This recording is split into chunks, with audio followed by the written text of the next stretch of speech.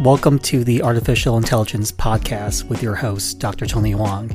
I talk anything and everything that has to do with AI, ML, and data science.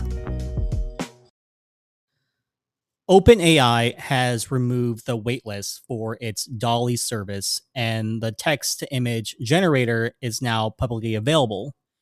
The original DALL-E debuted in January of 2021 to much fanfare, and in April this year, in 2022, DALL-E 2 was released with significant improvements.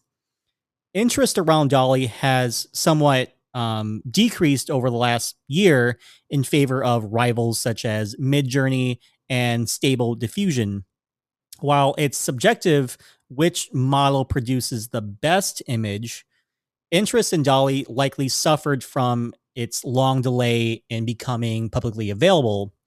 Its competitors, Midjourney, entered public beta in July, while Stable Diffusion was released in August under a permissive Creative ML Open Rail M license.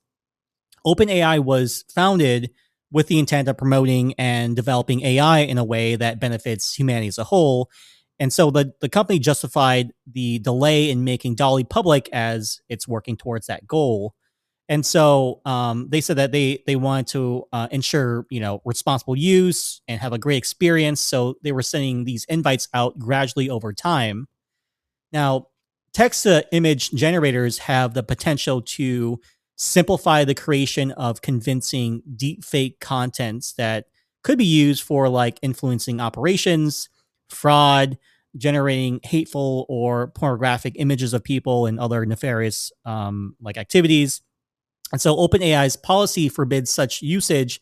And the company says that DALL-E features a variety of mitigations aimed at preventing and mitigating those like related risks.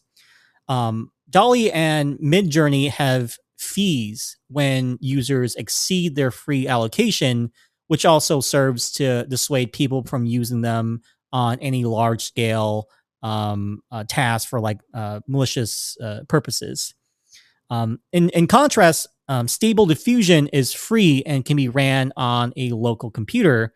The result is that it's become very popular with communities to create explicit images of celebrities.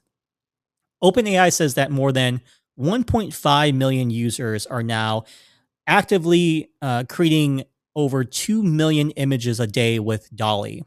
The company says that it's currently testing an API for the service with several customers, and they're really excited to try to build like these apps for different ecosystems.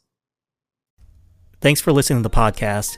You can contact me at tonyphoang.com for more information on AI, ML, and data science.